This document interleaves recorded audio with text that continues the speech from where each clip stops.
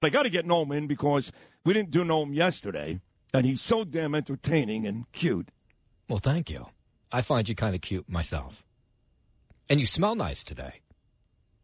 On second thought, let's play Jennifer Harrison's. I don't like this at all. I don't like this. You know, thank you, Noam. Yeah, sure. You do too. What do you got on the docket? You know, David? I found this interesting that over the last 2 weeks, when you've talked about your birthday, you've always said the words "God forbid," "God forbid," and then if I get to this Wednesday when it's my birthday, God willing, I say, or God willing, God willing. In fact, every morning when Gene, my cab driver, drops me off at about 10 to 5 in the morning. Right downstairs here on 3rd Avenue, he always says the same thing.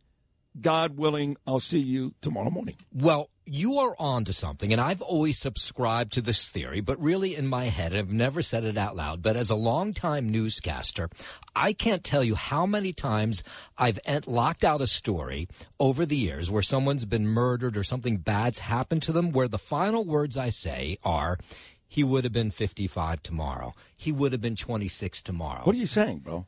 Well, I found that I've done these stories where people tend to die the day before their birthday. Well, today's the day before my birthday. I know. So that's why I'm really worried about you. Well, I don't want to hear about this story. Well, so I did a deep dive, as I always do, to see if there was anything to this, if I was just crazy or if there was something to this. But apparently there is. No. The most dangerous day No, I'm not making this up.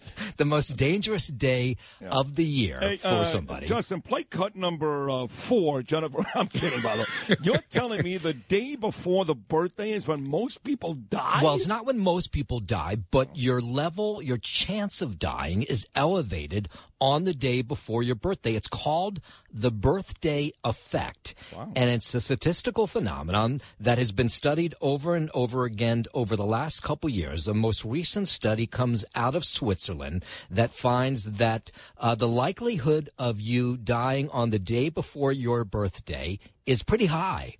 And they say usually it happens to older people. So how old are you going to be? I'll be 56, God willing, tomorrow. Well, Well, so this study found that number went up significantly with people who are 60 and older, that they tended to die the day before their birthday.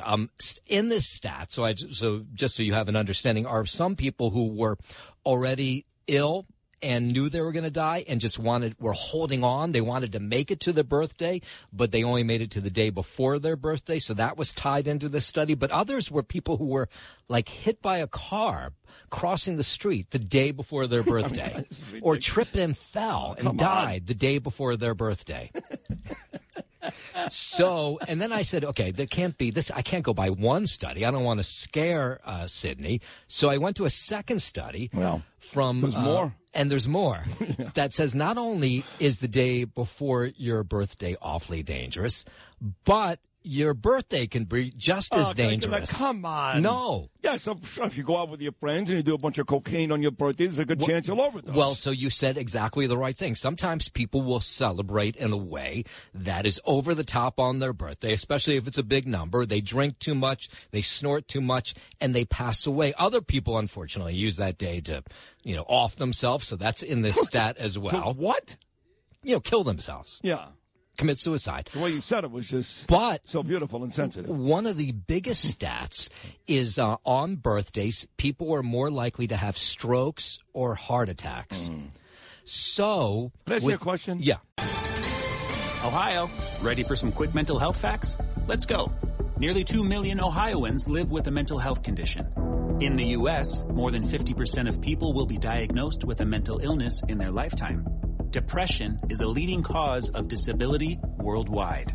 So why are some of us still stigmatizing people living with a mental health condition when we know all of this? Let's listen to the facts and beat the stigma. Ohio, challenge what you know about mental health at beatthestigma.org. What are the percentages on, I don't know, having birthday cake and laid, something nice on your birthday? Well, that's pretty good, too.